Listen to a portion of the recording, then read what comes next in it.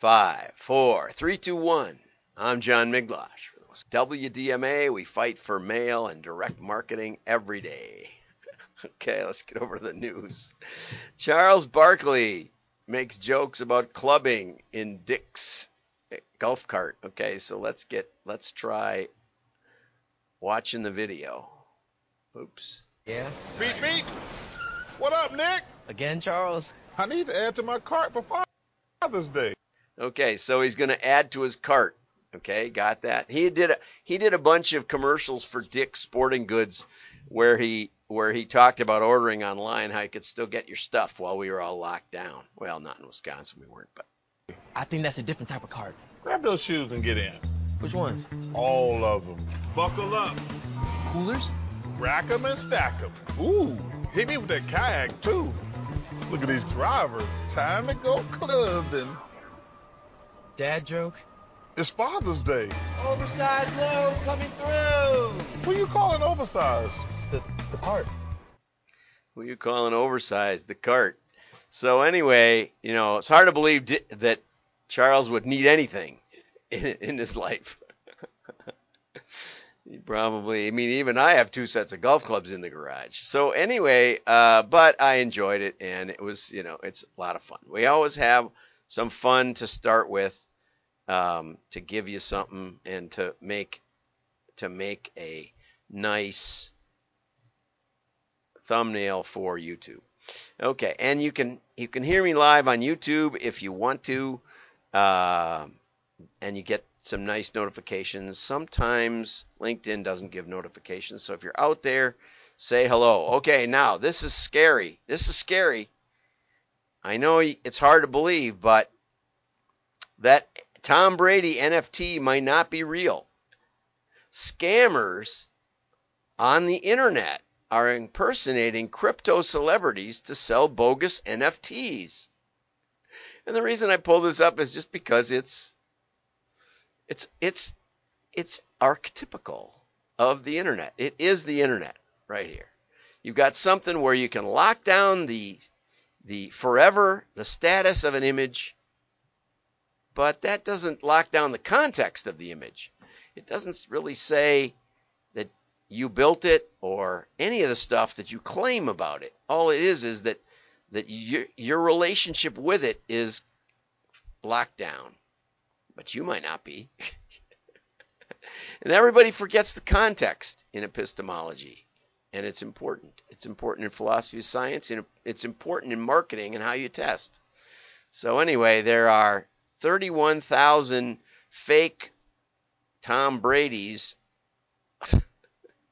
Thanks, Juliet Bennett. I got to say hello to Juliet. I don't remember reading her stuff before, but we'll say hello. Okay, so Paris Hilton says she owns 150 NFTs, and Tom Brady is the co-founder of the NFT platform Autograph. But cybersecurity firm BrandShield recently took a look at the scams and found 41,000 NFTs on OpenSea that are using unauthorized celebrity names or images. 41,000 fake images, most of which were for Tom Brady. How does the scam work? BrandShield says the scammers often create social media profiles. But we know that there aren't fake identities. There aren't fake bots and people on Twitter. They told us so. They told Congress that. Only 5% at tops. Anyway, impersonating celebrities or brands. And they found 2,800 impersonations of Tom Brady alone. So what is a bogus NFT? When you buy an NFT of a picture of Tom Brady, what that NFT represents is that you are the only valid owner of that picture. If someone sells you a fake one, you're not the real owner. Someone just copied it. Well, you are the real owner. You are not nailed down as the real owner of that picture. But it's kind of like someone sold you a poster of the Mona Lisa, claiming it was Da Vinci's original. Except in this case, it's a graphic image, and so it's easier to copy than robbing the Louvre, and you can't hang it on your wall. And that's just a picture of the internet. And I get asked every day if I want help with my digital advertising, and I say, "Oh yeah." And the one thing you know about this show is it's me. The video, this is not an NFT of John. This is not a, what do you call it? I don't remember. The deep fakes. That's it. That's what you call it. It's not a deep fake of John Miglosh because, you can only do that stuff in spurts. Now, someone could build a deep fake of me, but obviously you'd know quickly whether they shared my opinions. Okay, now here's an interesting article from Dan Marks. When the print provider customer relationship just isn't right. And I spoke on this just the other day. I mentioned earlier in the week that I'm looking for a CRM that does auto dialing fairly well and maybe connects up with, what was that thing I signed up for yesterday? Slack.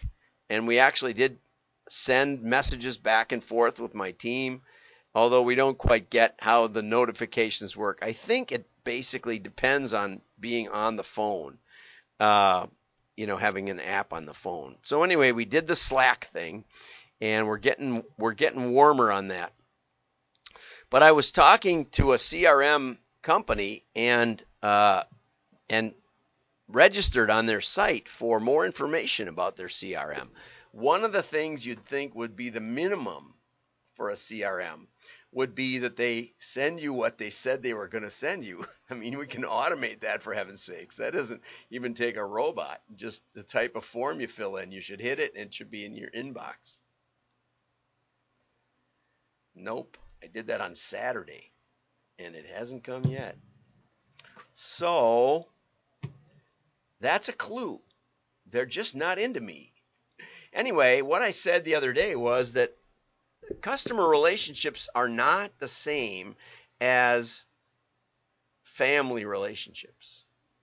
But this article from Dan suggests that they are, and here's the similarities. Now, I'm not saying there's no similarities, right? If you don't hear from somebody, they're not into you. I get that, okay? But Dan says, in business relationships, it's important to recognize that first, they are relationships. And then he says, like those we have with friends, partners, spouses, and family. Well, a big difference is the financial aspect here, right? Like when you lend your children money and they are slow to pay, you're stuck. You're just stuck with them. My parents had a principle, don't lend our kids any money. But we were stuck with my parents too. You're stuck. You're stuck. And friends, if you do too much financial, the whole point of friends is that they're not in it for the money. If they were, you'd lose all your friends when things were rough, right? Same thing with spouses. For richer, for poorer, in sickness and in health, for better and for worse. Those are different than vendor relationships, I have to tell you. They're different. Now, they might have some similarities, but yes, there's communication, reliability, disappointment, trust. But as Matthew Parker points out, if your print company is selling on quality and service, you got nothing to say. Everybody says that. Everybody has customer service, customer support, timely delivery, high quality printing.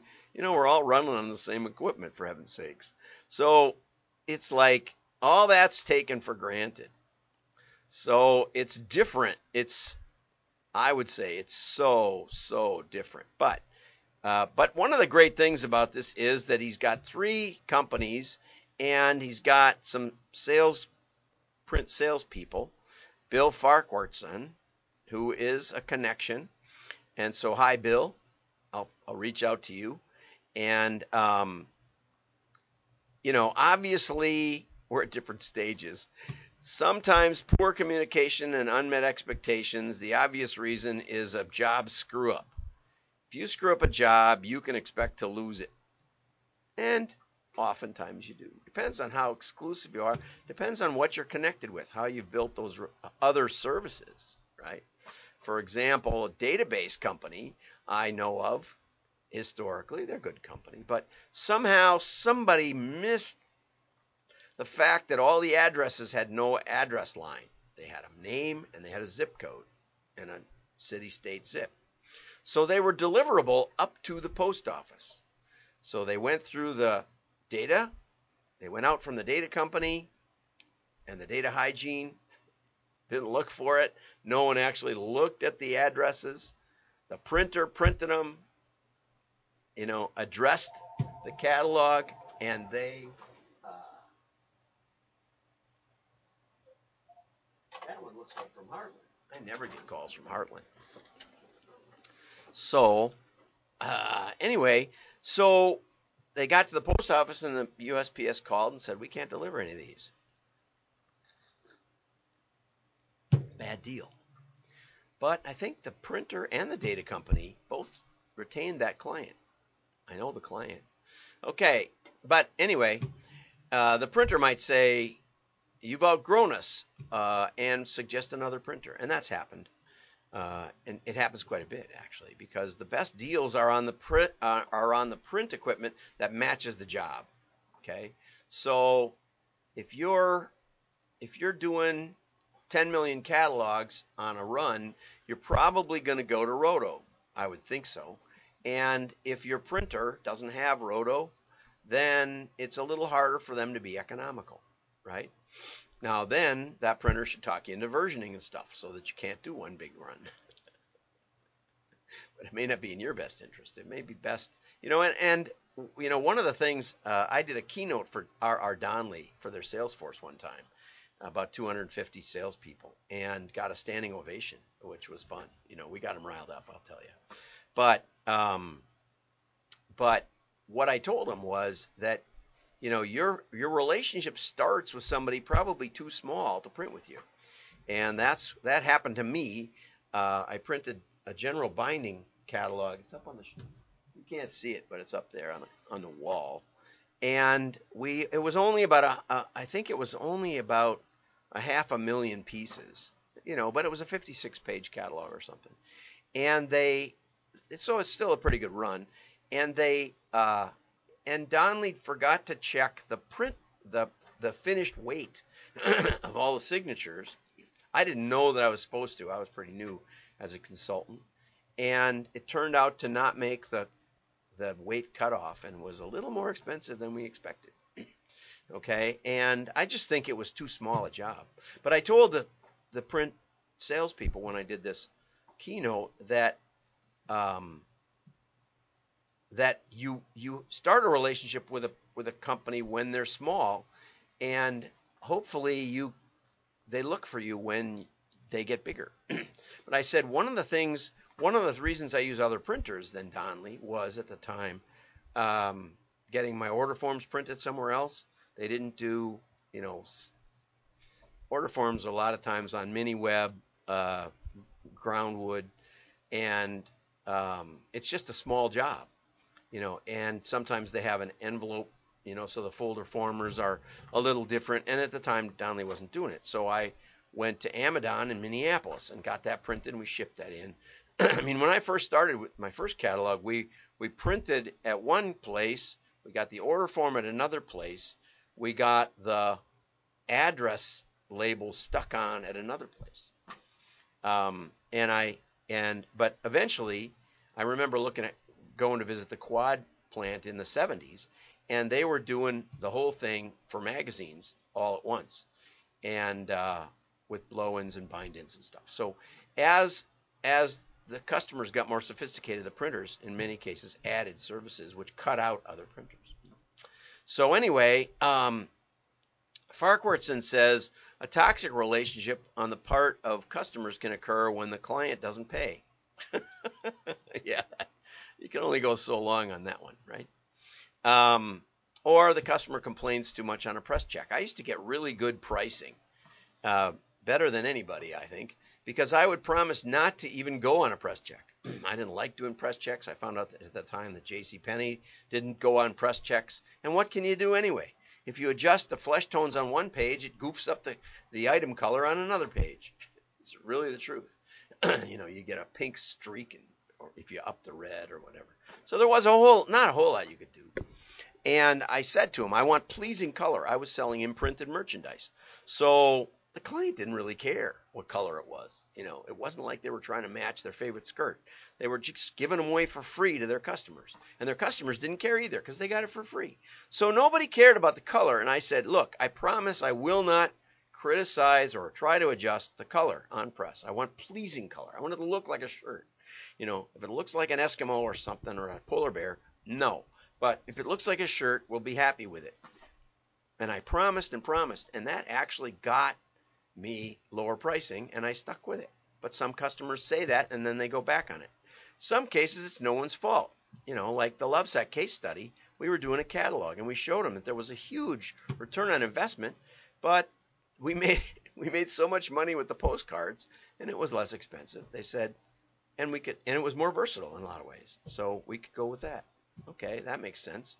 A lot of cases, it's no one's fault. Okay, but when the client leaves, then you don't give them as much service. So we parted company. It's like that. I think I should call him back though. Maybe we could.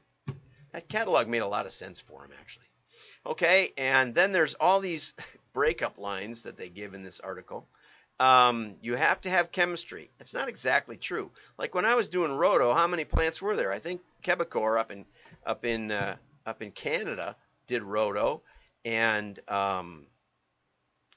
Krieger did do Roto, but then they went under, and so it was really Donley, and down at their Glasgow, Kentucky plant was the big Roto plant.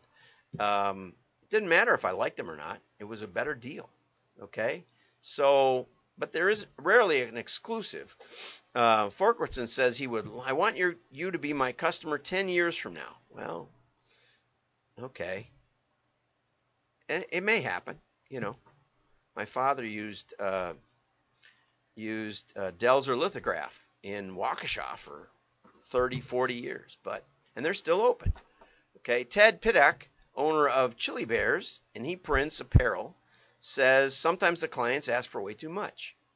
Joni Bryant with McNaughton Gun said, we've been around 45 years, and most of our client relationships keep on going. Now, they're a book publisher, book manufacturer. So she had one client leave, but they came back. And Blaine McMillan, who's a wide format printer out in Edmonton, Alberta, I've been there in the winter, said we never say no to a customer because we're a small market, but when customers leave, they often don't find out why. If they stop talking to us as often, it's a good signal, right? And again, slow to pay means they might be dissatisfied. Piddock says it's the same as dating, and again, I don't agree. But sometimes he prices his company out of the job. If they stick around, he says, then it's on them. That's a kind of a cavalier attitude. I thought he was kind of more of a son of a gun in this article. But he did say that he had a 6-figure account that was seeking another printer, and so Piddock called up the head of the company and said, we still want you. What can we do? And they said, well, it wasn't my idea. It's probably some buyer somewhere that got a penny difference per piece or something. Sometimes you can say, Pinnock says he sends the reasons that he's breaking up in an email. Bad form, I would say. Pitcock. Bad form. Bryant, she's the book publisher, says she'll have at least a conversation. I would say if it's a long-time customer, yeah, give him a call, talk to him. And I've had some really good conversations and learned a lot. And sometimes we have to change, and sometimes it's the market that's changed, and it's hard to fix. But we had a really nice relationship with Hammacher Schlemmer, and they pointed out that they got modeling through their list source. So they used a couple of people, but you'd recognize them. And the modeling was just built right in, and the CFO liked that better. Didn't like that I charged a separate thing and didn't provide the lists. So since then, I've established a relationship with a printer database company that I can work with the lists, which is kind of my thing, really. That's where I really cut most of my teeth, also in graphics. But I can deliver the names and then also build the modeling right in. And so that makes a good point. But Dan quotes in a loop back to the relationship motif that half the marriages in the U.S. end in divorce. It was never a correct statistic. So I just had to call that out. So like this article, I have a lot of difference of opinion with Dan. They think it was a Baptist preacher who started preaching on half the marriages. What he did was he took the number of divorces divided by the number of new marriages that year. And that's where he got the number. But that's not the right number. That's just bad math. If you want to know the percentage of divorces, you have to take it against the pool of marriages, the total pool, because all the divorces came out of that pool. Unless you're talking about the number of divorces that end, the number of marriages this year that ended this year in divorce, in which case it would be fair, and it wouldn't be 50%, because it's fun. At the beginning, it's fun. And I don't think it's still 50%, although that gets bandied about forever. And it just goes to show you that a bad idea, there's nothing more powerful than an idea whose time has come, and that may be one. Have a great day. Like and share. Tell me about your printer relationships, and I'll tell you that they are a vendor. And if you're a printer, you're a vendor. And I'd like to hear from Matthew Parker on this one. Bye-bye.